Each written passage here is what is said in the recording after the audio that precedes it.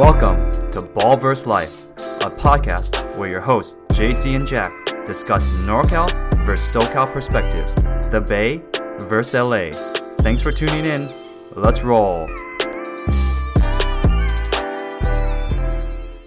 We are live. This is Ball vs. Life. I'm Jack, and my co-host JC is on the other mic. Yes, sir. What's up? We got a special guest, Mike. We got to bring in a Laker brethren to celebrate the close of the series. Mike is my brother-in-law, or soon-to-be brother-in-law. He's been a guest in the past already, but he is our Lakers expert. You know, aside from myself, of course. I wouldn't call myself an expert. Well, we're calling you an expert, dude. Not an expert, man. All right, he's my my co-best big fan of the Lakers, Mike. Hey, how's it going, Mike? How's it going, buddy? It's going well. Thanks for having me on again. We were saying a lot has changed in the world since I was on the episode before. Yeah, a little bit, just a little bit. Hey, before we get started, I do want to say, rest in power, Chadwick Boseman, Black Panther. He passed away, surprisingly and tragically, a day or two ago. Yeah. By the time this releases, it'll probably another day has passed. So, yeah, rest in power. Yeah. So who would have thought 2020 Black Mamba and Black Panther are not with us anymore? That's just a tough pill to swallow. It's a really, really tough year for especially the Black community with regards to this. And, what's really been surprising to us, seems like it's been a 4-year journey for Chadwick, for Black Panther, man. And it's just like, I really give props to his team or, his family for really keeping it under wraps, because it feels like, there was just, he was doing a lot of projects during this whole time that he's been battling the colon cancer thing, and no word of it came out to the public, which is really, really interesting in this kind of time of the internet. So, yeah, man, really sad. I was actually talking to Christine about this. Actually, Christine obviously is Mike's sister, and we were saying his team is probably the best team to keep this under wraps. Not one leak, dude. I mean, we're talking about one of the biggest celebrities in Hollywood. Not one leak at all. That's crazy. Super loyal, yeah. I think it's incredible. Like, you kind of watch just the body of work, especially knowing that you think back on the now 4 years and watching back Black Panther and the Jackie Robinson movie.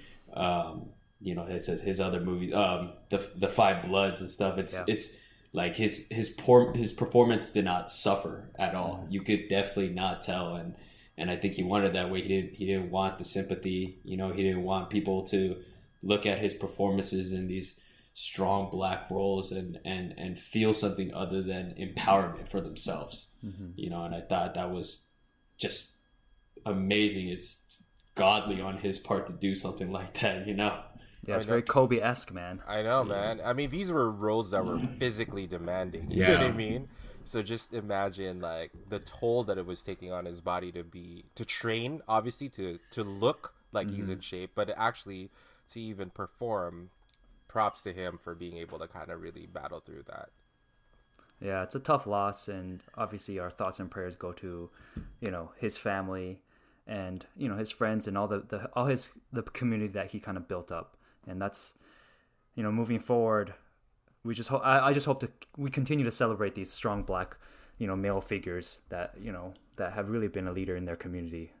Yeah, what's really good is, like, him and Kobe, there's just a really rich legacy that we can kind of learn from all of the efforts that they've kind of put in. So if there's, a silver lining, and, I hate to say that, but you know what I mean? It's just, there are lessons that, the community people can learn from, both of their tragic sort of situations. So, yeah, man. It's just been a tough go, man. 2020 is just throwing all of these, just curveballs, man. It sucks.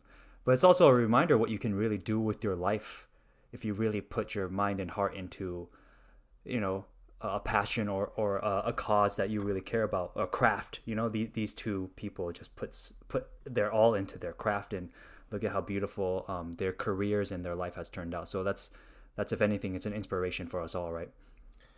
Yeah. Last thing I wanted to add, and I know we have a lot of Laker talk coming up, but it's just like you're just trying to avoid the Laker talk. I know, dude. man. I'm just trying. I want to talk draft, bro. No, but one thing that was really kind of interesting was like I think what's the actor for the new Shang-Chi Marvel film? Simu. Yeah, Simu. Yeah.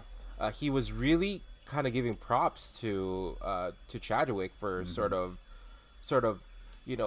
being a pioneer in terms of having people of color be really established entities, at least in the mainstream, right? And having that Black Panther movie just really break the mold in terms of having someone that just isn't your typical superhero, you know what I mean, like Christopher Reeve, Superman, you know what I mean, actually take on a starring role and establish that. It's been really, really helpful. So yes, he is Black Panther, but he's really uplifting all of these other communities just by paving the way, and that really is just another sort of important thing that we can kind of take from his legacy. So yeah, I mean, that movie was a box office, man. Like for a black superhero to be the lead actor and to carry a film and also be box office, not only is the movie bomb as hell, the script and everything and the storyline and the acting and the action, but also at the box office it was a huge moneymaker. So if anything, yeah, like as Simu, who's going to be the new Asian superhero in the next Marvel movie, like yeah, that's huge in paving the way for people of color, dude. People of color in Hollywood. Yeah, I cried at Black Panther, man. Dude, really for you to say that says a lot, dude. I've never seen you cry ever. Those stories, man. The journeys. You know what I mean? The journeys. Yeah. You can really empathize, and that's what made that movie really, really, really good. You know what I mean? It's just because it's just like you could really feel like the plight. So Michael B. Jordan had to seek therapy, dude, after he played Killmonger. Yeah, I mean he was method acting, dude. He had to get his mindset into that, so he had to go seek therapy afterwards. So yeah, kudos to that movie, and rest in peace, Chadwick Boseman. Before we move forward to the Lakers, this is why we brought Mike on. Hey, Mike, how do you feel about the Lakers closing it out? It's gentleman's sweep, right? I feel good. I mean, I think they really picked up their level of play, starting from Game 2, and then I think you could just see their performance start to get better and better. I think looking at it now, I was concerned, like, to be honest, like when the season started, even from that first game, I think they beat the Clippers in the first seeding game, but you could just tell that they were rusty. They were like not knocking down their open threes, slow on defense. And I was concerned. I was like, then, like, it's such a long time ago, but when the Lakers, right before the quarantine, the Lakers had just been like the Bucks and the Clippers. The Clippers, yeah. And I think, like, at least I'll say for myself, like, I was riding on an all-time high as a Laker fan, and I was like, oh my gosh, if we continue this, we're gonna be really, really feel really, really good going into playoffs. And the quarantine happened, and then, yeah, you knew that they were going to have some rust, but it was like Game 1, KCP going 0 for like 12. Yeah, Danny Green going brutal. 1 for like, I don't even know. I was concerned. I was like, dude, if we get knocked down on open jumpers, I think we're in a really, really bad spot, especially with Dame playing like how he was playing. Yeah, I agree. I think the seeding games were not helpful as being a Laker fan. They did not put up the performance we wanted, and going into the playoffs, they also started taking some games off to rest. But yeah, that first game was indicative of how the bubble went, dude, for the Lakers. I mean, they didn't lock up the first seed in the first in the second or the third game. Yeah, which I was a little concerned about, because I was like, okay, I know that they're gonna have to rest a bit, or like make sure that they're not playing everyone just to prevent injury. Yeah. But it's like, but the team also needs reps. Yeah. So it was kind of like this cat and mouse game. I mean, JC alluded to this earlier when we chatted as we were talking about this series. You see the difference between Portland. Game 1, they played really well because they were in playoff mode the entire time, but they also wore down as the series went because they had to go all out for those 8 games that had to play. Versus the Lakers actually rested a little bit, and they were rusty, but they started to gain momentum. I don't know. Exactly. It's just like the Blazers were in the opposite side of the spectrum in terms of coming into the playoff picture. They were just playing for their lives. You know what I mean? Like they had that elimination game or whatever. They were just trying to make the 8th seed, and I remember when we recorded like a couple weeks back, right? We were just all speculating about who would be the best matchup for the Lakers and who would be the most dangerous matchup, and Portland was at least my dark horse just because Dame was playing at an all-time level, man. I mean, he won bubble MVP, didn't he? Like he did, and he was killing it, man. But the thing is, it's just like, given the amount of games that they were playing, eventually you're going to run out of steam. Yeah. And like what we were saying, right, is just like in series, in the playoffs, like the best teams generally end up being the one that kind of win that marathon of a series, a 7-game series. And it, showed to be the case here with the gentleman's sweep. Well, let's not forget Dame also got injured in Game 4. Yeah, it was Game 4. Yeah, no, he got he hurt he dislocated his finger like Game 2. Actually, you're right. It was Game 2. Yeah. He got hurt Game 4 on his knee, and he didn't play Game 5. Yeah, but he dislocated his finger, and he pulled kind of a Kobe move. I mean, he just taped it up and played the next game. I mean, something Kobe would totally do. I remember Kobe dislocated his finger, and I think Gary Vitti, who was a trainer at the time, just popped it right back in. He went back on the court, and I was like, damn. Wait, Gary Vitti's not the trainer anymore? I didn't see Dude, he retired long ago. This is news to me. He retired the same year that Kobe retired. Yeah. He was like, "Hey, if Kobe's going, I'm done, man." It's just no one realized it because Kobe retired that year. I'm shook. I'm just anyway, but yeah, exactly. If there's anybody at least in the league that has Mamba mentality, Dame would be up there, definitely, for sure. Yeah. So I was bummed, dude, when he got hurt. I know as a fan, sometimes you just want whatever edge you can get. You want to get to the next round, but I was definitely bummed because I'm a big Dame fan. I know you are too, JC, because he comes from Oakland, so from the Bay. I don't know, man. Were you really? Yeah, man, I was. Dude, at the end of the day, you gotta. There was a small part of yourself that was like, yeah, for sure. Okay. Yeah, I'm just kidding. I mean, I've been there on the other side of the coin, right? In previous series, I was just like, hey, it'd be a good time to have, a little, hamstring soreness for Chris Paul or something like that. You know what I mean? But.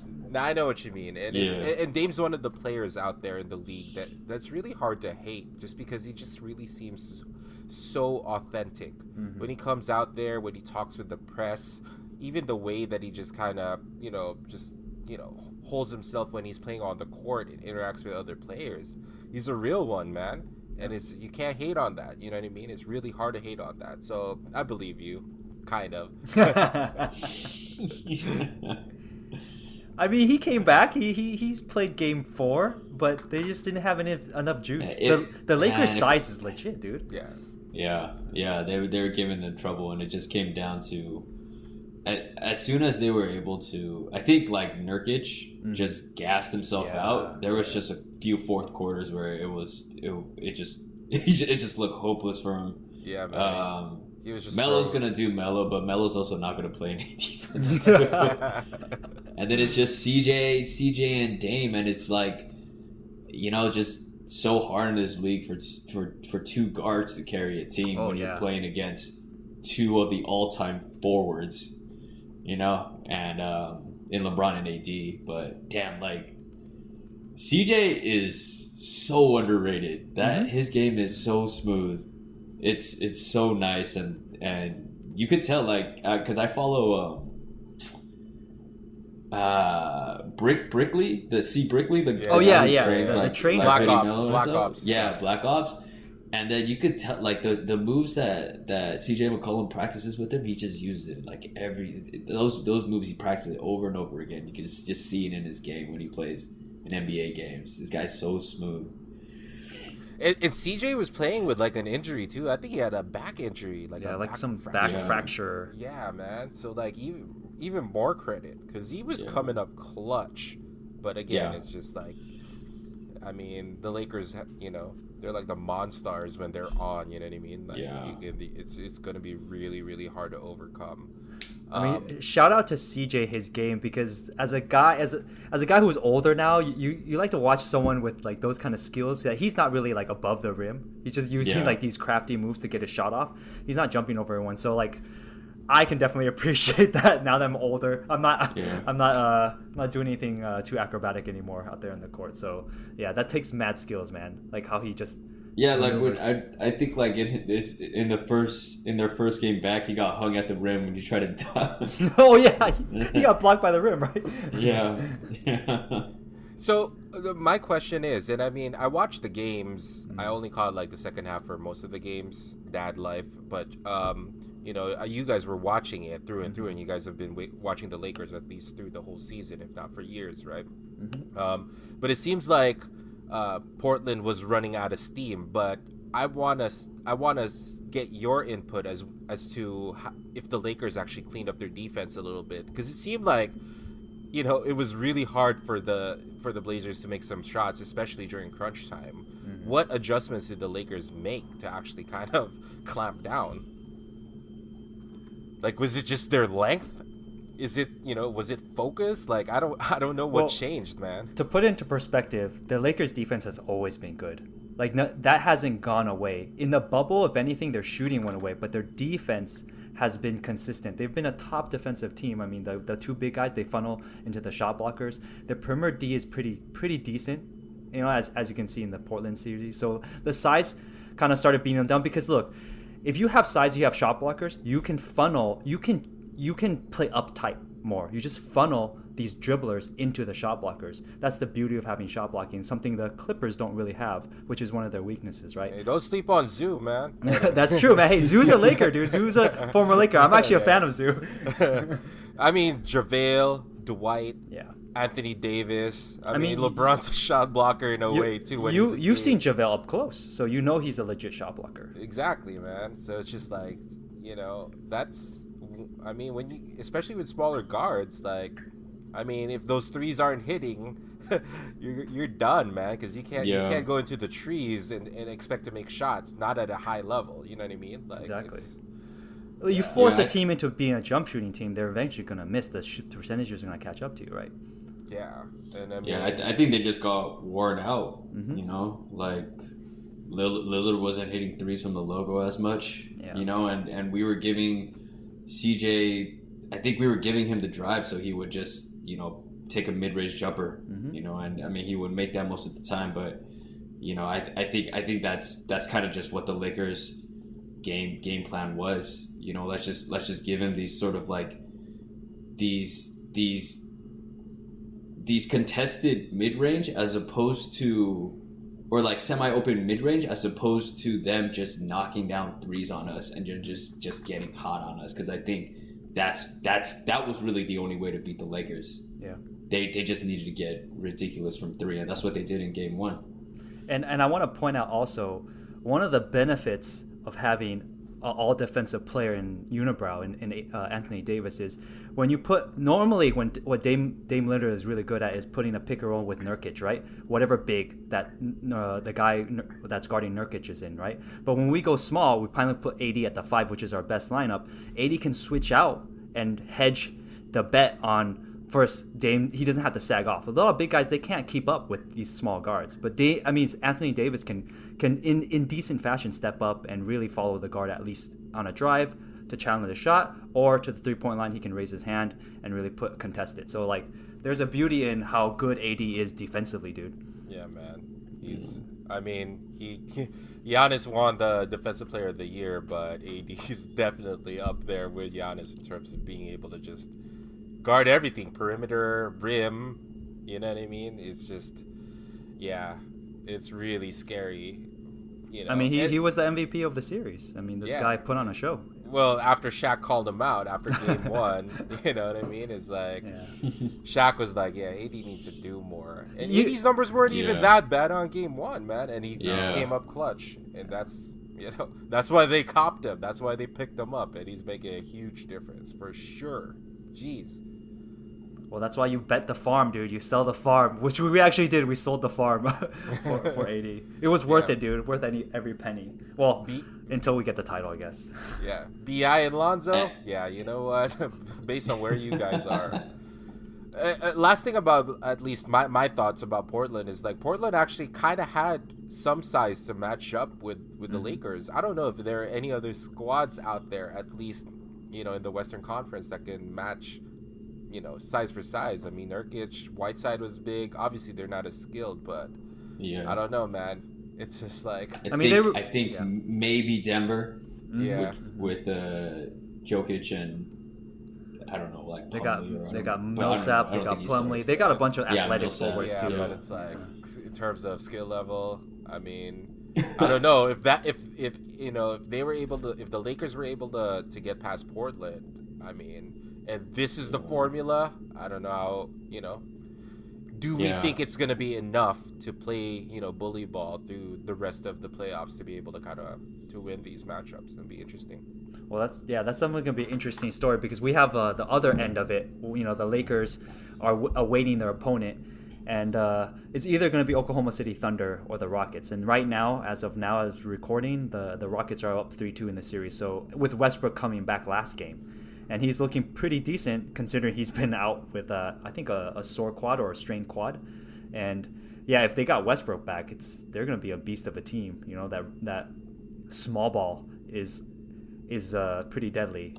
Mike, do you have a preference of who would you want to play the Lakers to match up with next series, or you don't care? I think I would rather have OKC. We've had success against them during the regular season, but again, their three guard lineup is, I'm not like that kind of makes me uneasy a bit. Especially the fact that we don't have Avery Bradley, and I think like when Dame was killing us game one, I think that's when we missed him the most, because he would fit into that role, and he was a pretty consistent shooter, and at least during game one, the defense was there with KCP and Danny Green, but then they weren't able to like hit the shot. But then they at least gave us, like, at least with Bradley, we would be able to have sort of that 3-guard defensive lineup to match up with OKC. But I don't like. I think I would rather just from I think AD would be a huge factor if we played OKC. Right, just because like I don't think anyone on that team can guard AD, and you have like Gallinari who's gonna match up with him, so like he's just gonna feast, So that's and the team goes the way that AD goes. Like LeBron is obviously captain of the ship, and you're gonna get what you get from LeBron, but AD is the one that's gonna put you over the top. What about you, Jack? Who do you think? Who do you want to match up? For to win, I want them to be matched up with the Oklahoma City Thunder. I think the Rockets actually present the Lakers with a huge problem, dude. I mean, if they played the Rockets, it would be the ultimate test in, as you said, JC, bully ball versus small ball. I mean, they're polar opposites, man. They're completely polar opposite styles. Where you got, I think Covington sometimes plays center. And he's like, 6'7", 6'8", and we're talking about like these guys, and they jack up 50+ threes a game. These guys are just gonna jack up threes, and it's gonna really test if the Lakers can either guard the three or just hope they flame out and get tired, and the percentages catch up where they don't make as many threes. But to be honest, that team is coached by D'Antoni. Their style, it's hit or miss. But if they hit, I mean, we could flame out, dude. They could burn us. They could burn us to the stakes, dude. It's an 82 game style, not a 16 game style. You know what I mean? We'll see, dude. They doubled down even more on the small ball this year. Yeah, that's what I'm saying. It's like if PJ Tucker is playing 5, and you got Dwight backing him down, or you know what I mean, or AD or JaVale. It's just like it's gonna be a crazy style, and I mean it's just if they shoot lights out, it might be game over early, but at the same time, if they start missing, you know. And Mike can attest to this. Some of the games that we watched that the Lakers played the Rockets this season, the problem is we get stuck in their up-tempo style and we turn the ball over a lot. We're like lobbing the ball in because we have this size advantage, but sometimes they're not catching these lobs because they're either fronting the post or they scramble, and they get to put a lot of pressure onto the ball too. So we end up being in this track meet that we don't want to be in because you kind of play to, like as you said, the best team always imposes their style of play on the other team, and that's the fear where they have a distinct style, dude. Rockets have a distinct style. Either you impose your will or you kind of fall into their trap. They're dangerous, man. Hell yeah, they are Harden, dangerous, dude. Harden for sure, man. Harden like, can James go Harden, off, man. I mean, if it weren't for Dame, like Harden might have won bubble MVP. He was putting up numbers. You know what I mean? Like I've seen him in the playoffs, and he's unstoppable, dude. Like, I don't care if you have AD or Dwight Howard there. James Harden's going to find a way, or he's going to get whistles, actually. And, you know what I mean? You got that right. And shoot some free throws. So, like, that's a problem. And then you got Russ. And, like, I haven't seen Russ that much in the Houston system. But he's won an MVP. He can take over games as well. So it's really, really interesting. Yeah, he just ups the pace. He ratchets up the pace. As you know, Westbrook coast to coast is one of the fastest guards in the league. So when you push the ball, you spread the shooters. All he has to do is kick it out, dude. You just get another three. Just keep pumping up the threes, man. It's actually kind of. I wish like back in the day when we played ball, we just did that. That this new style. It's great. Oh my gosh, yeah. Dude, that's how I know that I'm like, not that I'm old, but like I'm getting older because I watched their style of play and I absolutely hate it. I hate the way that Houston plays basketball. You have that old school mindset. That's why. Feed the post. Yeah, feed the post. But yeah, I do think that if like McGee and Dwight are gonna see probably very limited minutes if we do play Houston, and we're gonna have to trust Kuz a lot, which I don't know if I'm in a place where I can really say that. Yeah, man, that's tough. Man. That's tough. I mean, I like Kuz, but he's definitely not trustworthy now. But he can definitely put up a 25 piece on anybody on any given night. That's for sure. If he gets hot. The thing is with Houston, he actually has done that. He's been the X factor in a lot of these games where you get a surprise and he puts up like 25 points and we win the game.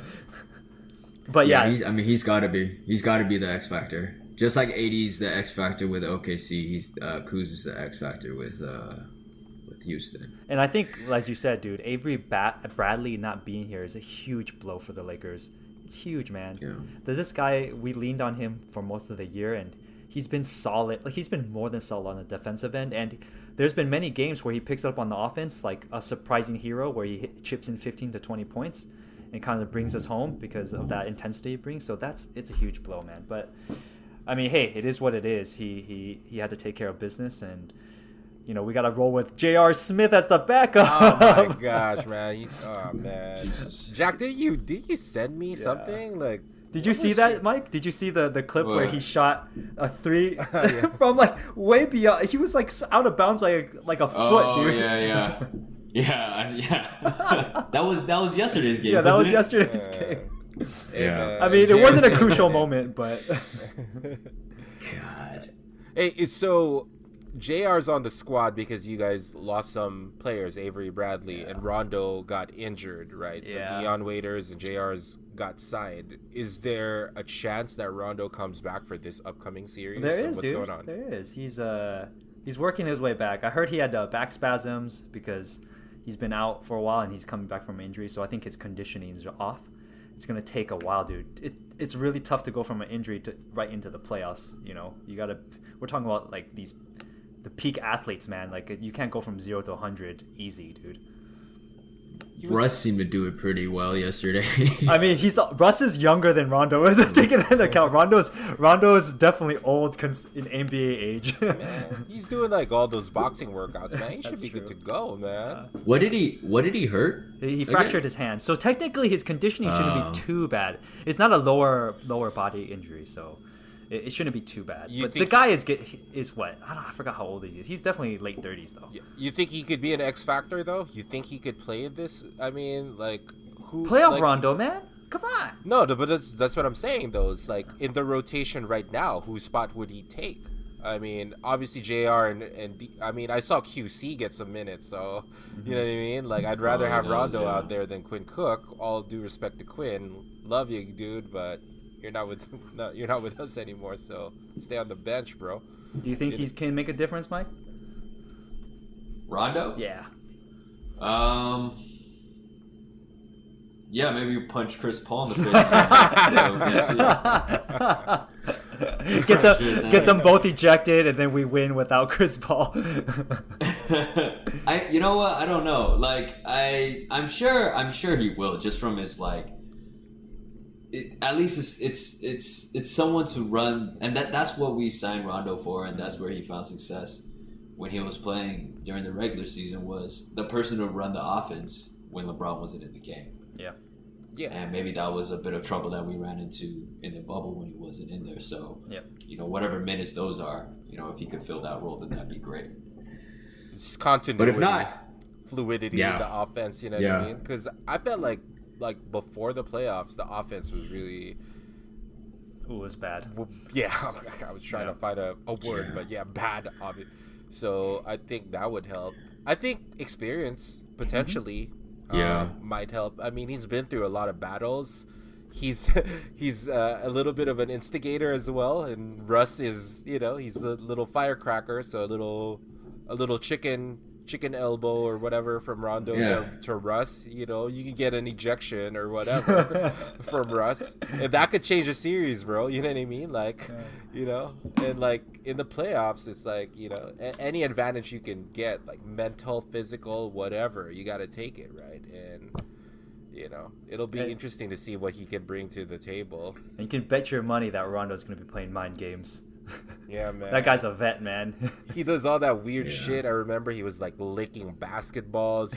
He was putting like sweat on it from his forehead to the basketball right before someone was like shooting a free throw. It's just like, man. Dude, that's what we're about, man. That's what the Lakers are about. Hey, win at all costs. We're just weird as hell. We got Dwight on our team. Yeah, we got Caruso on our team. We got a weird team. We got a weird team. Actually, I was telling Jack this, and I don't want to, kind of hijack the conversation from the preview, but I was just like, and this is coming from obviously a Warrior fan, but I was just like, and I was pulling for the Blazers. I won't lie.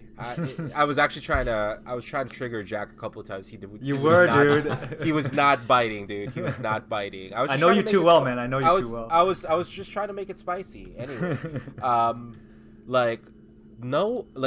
you guys brought it up. Like, this team is weird, but like, I can't find anybody to like on the Lakers.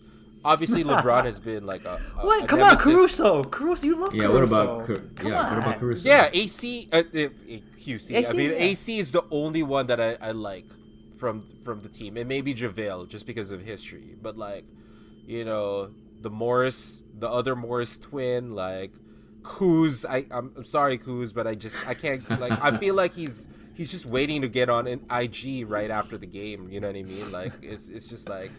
Wait, are you saying liking them as basketball players or liking them as people? No, because you know what I mean. Like, Dame has that X factor, right? Like, when you see Dame, you just kind of you like him. Like, you're just like, yeah, I could root for this guy, even though he's not on my team. And I want to root for the Lakers, because I have no horse. Just because I care about Jack and you, Mike, but like, I can't. It's hard, bro. To get out, man. It's so freaking hard. I'm gonna put you on blast. You've been rooting for the Lakers to lose for a long time, even before, like, for years, man, for years. Yeah, but I've been wanting to find a reason. That's what I'm trying to say. It's like I've been wanting to find a reason to cheer for the Lakers, and it's hard. Like, you guys aren't making it easy for the non-Laker fan to like you guys. So it's just like, what is it about the players? You guys are longtime Laker fans, right? You've seen like the Kobe teams. You've seen the Shaq, Kobe teams. Maybe you've even seen like Nick Van Exel and Eddie Jones. Like, what is so different about this team?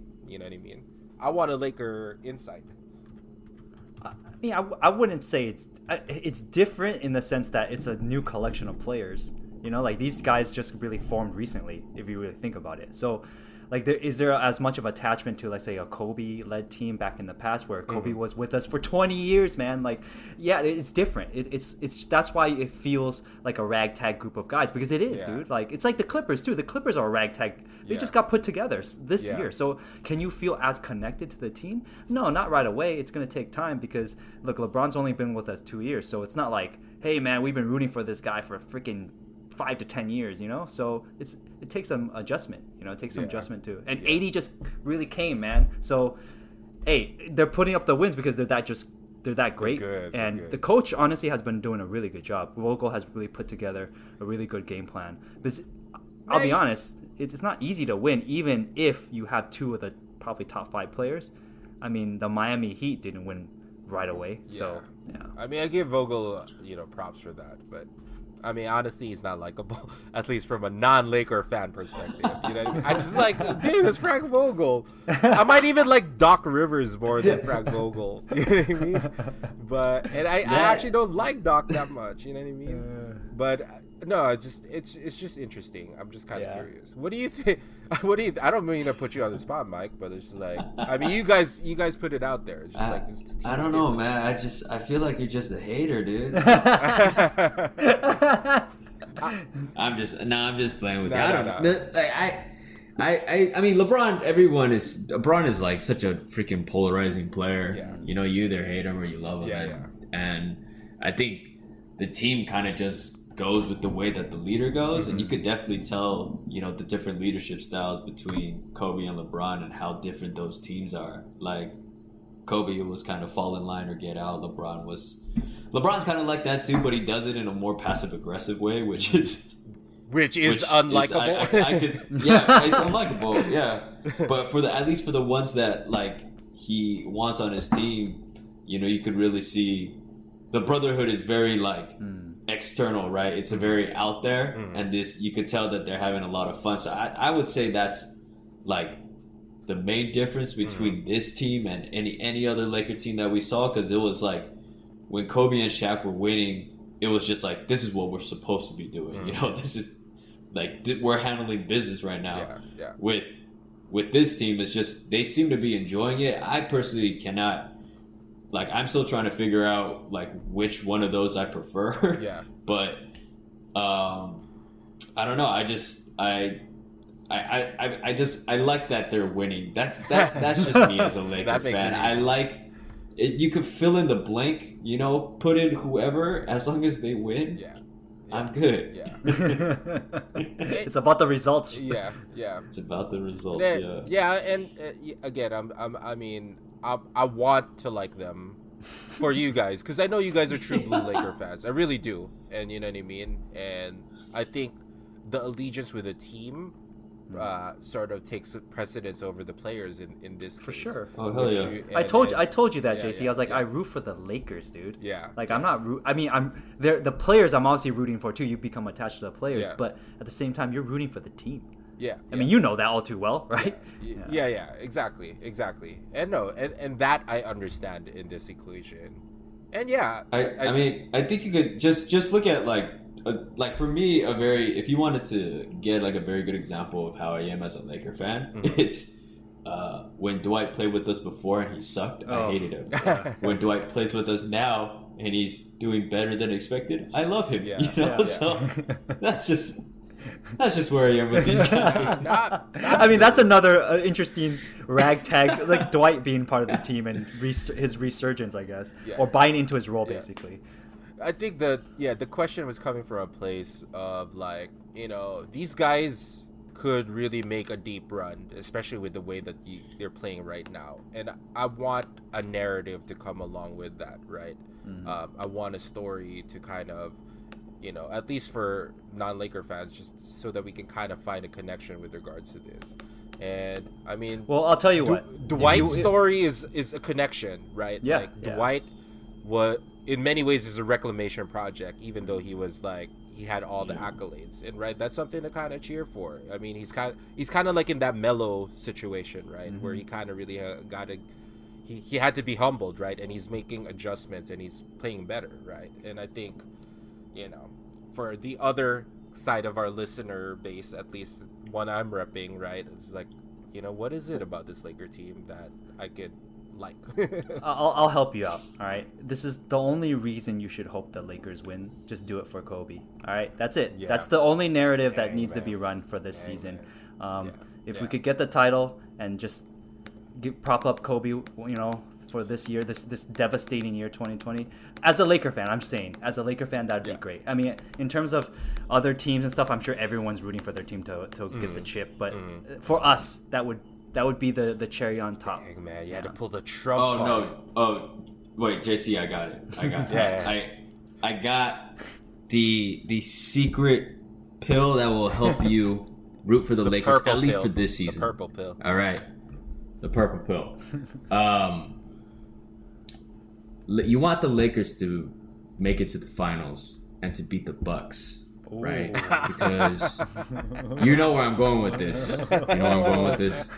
You're selling it, man. Because you want a certain player to be very unhappy with this team and think that his team cannot win. I'm listening. Okay, I feel you. Right? Yeah. And you want that certain player to look at other options around the league.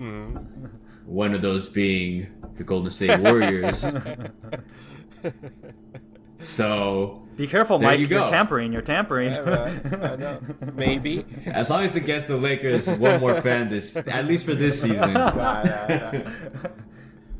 That was a much better pitch than mine, Kobe. Nah, man, I don't know. Like, regardless of what happens to the Greek Freak on his end, he might reevaluate things given how the early struggles are there. But I mean, these are very, very compelling cases.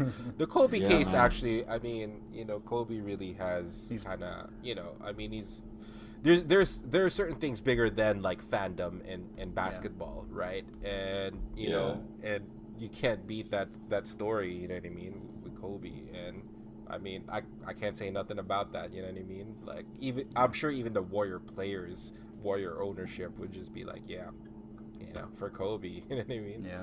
But I mean that's just narratives on the side. There's still a lot of basketball that's going to be played, right? So we got to really kind of figure out,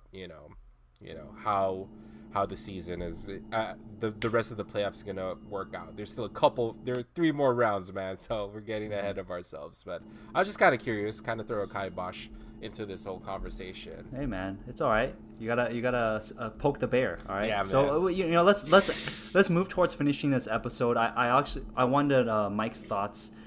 Before we close our last topic, and we'll finish it quickly. What did you think about the NBA boycott? Technically, it wasn't a boycott because the Milwaukee Bucks wanted to forfeit their game, so that's not really a boycott. But let's just call it a boycott. And subsequently, what happened with all the other leagues? Actually, some of the other leagues like the WNBA, MLB, NFL practices, people started boycotting them. And the NBA for 48 hours, we weren't sure if they were going to come back actually, but cooler heads prevailed, and they developed an action plan, for the owners and the NBA to really move towards against social injustice and stuff like that. So that's why the players are back on the court. Did you have any thoughts, Mike? We just want to get your thoughts actually about it.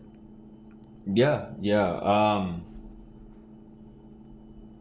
I was pleasantly surprised that when I heard about the Bucks canceling their game or forfeiting their game. I think a lot is said during these times, and we're seeing these players rightfully in their right to speak up on this, and just to see sort of a demonstration of that, to see the WNBA kind of lead that, and then the rest of the leagues follow with that to bring awareness to social injustice. and to actually try to get some action plan for at least the NBA to do something. And I think like they are establishing like a social justice coalition. They're converting some of their was it the arenas that they play in into voting centers. Exactly. And I think that's like it's amazing. Like if you were to tell me that the Lakers, or not the Lakers, that the NBA would have boycotted the season and then that would have been it, you know, no more 2020, it's canceled, I would have been upset, but I would have understood, you know, because this sport does not belong to me, and these players do not belong to me. They obviously play for my entertainment, but they are people, and I think that's, you know, these people that are criticizing the boycott and saying, you know, I shut up and dribble and all that, you know, it's you can't have it both ways where, you know, we're celebrating them for reaching the pinnacle of being an athlete, but for a lot of them, reaching the pinnacle of being reaching the pinnacle of an athlete was the only way that they could get themselves out of the social injustices that they were like experiencing their entire lives. So, you know, to me, it's a very, very powerful thing to see these players come together, you know, and I think them being in this bubble together sort of brings the brotherhood out even more. And you know, I fully support it. and you know, I hope it just keeps going. Yeah. Did you have any thoughts, JC? No, I mean, well said, dude. Well said. Yeah, it's really well said, Mike. I mean, I'm kind of in the same page as Mike with regards to this. I mean, there are certain things that are bigger than basketball, right? And this is real life, and it was just nice to see the players willing to put their welfare on the line to actually get the message out there. And you know, that's it takes a lot to be able to take that risk. And I mean, you know, it's an uphill battle. It's only the start. I think the more, you know, them essentially threatening to put all of this, you know, at risk just highlights the importance, the urgency to be able to kind of, you know, work towards, you know, finding a better way to resolve a lot of these, you know, systemic issues. It just tells you how serious it is. So yeah, man. Yeah, I like how at the end of the day, the purpose of them returning to play basketball, of course, there's a lot of other reasons, but it was because they wanted to use their platform for these things, and they have. I mean, by the boycott, it showed how powerful that they are. Not only that they affected all these other sports and all these people have followed suit in what they were trying to do, but more than that is they as a collective unit, we're talking about hundreds of players here, they were able to, I mean, we all work in environments. It's really hard to get everyone on the same page. Look, in any company, if we're talking about a whole wide, like hundreds of employees, it's very hard to get 100 employees to be all on the same page and then develop a plan in 2 days and try to execute it for something that's obviously bigger than the end players. It's not their job to solve social injustice and racial injustice. They can only do something to use their platform to help the cause, because look, it's not going anywhere. Racism is not going anywhere, but the fact that they are able to put these things together, get together on the same page with all these powerful black, you know, leaders in their community, also affluent black people, to use that leverage for the betterment of their own communities, it's a beautiful thing. And this is exactly why they came back to play in the bubble. And it's not just about basketball, as JC, you said. This is much bigger than basketball. And our podcast, Ball versus Life, honestly, at the end of the day, life is always greater than ball. So I'm glad. I am just so proud of the NBA. And look, we have to give credit to the NBA too. They've been in the forefront of sports in this regard too. So props to the NBA. And I'm a proud fan of the NBA and the Lakers and all these other players that they put this on the line. So either way, if the Lakers win or lose this year, I'm just glad that in this 2020, man, of all this tragedy and all the things that are going on, there's still a lot of positives coming out of it. I mean, that's just my take. Well said, man. Yeah, man. Well, with that said, I mean, thanks, Mike. You know, we'll wind it down now. Thanks for coming on, bro. Yeah, thanks for having me. It's amazing to talk to you guys again. It's JC. It's been a while since I think it's been the last time we got Korean barbecue together when you were here. So isn't that weird to think that we could go to K barbecue? Yeah, man, it's like I know. The time we could actually leave the house and do stuff, right? It's been a minute. No, thank you for joining us. It's always a pleasure to talk to you. Always coming up with poignant thoughts and just authentic feelings, man. This is the way we like it. So thank you so much for coming through. And hey, lastly, I'm pretty sure Mike made the right pitch, and next thing you know, next week or next couple of weeks, you're gonna be hearing JC rooting for the Lakers, man. Yeah, man. I'm on. We'll send you a jersey, bro. Yeah, I'm on Fanatics right now. I'm trying to get a Caruso jersey. So, you know what I mean? All right, guys. With that said, we'll end it here. You know, you can follow us on Ball vs. Life Official on IG. You can shoot us an email, ballversuslife@gmail.com. Rate, subscribe, review. We appreciate it. Thank you, Mike, again. Catch you on the next episode. Peace. Peace. See ya. Bye.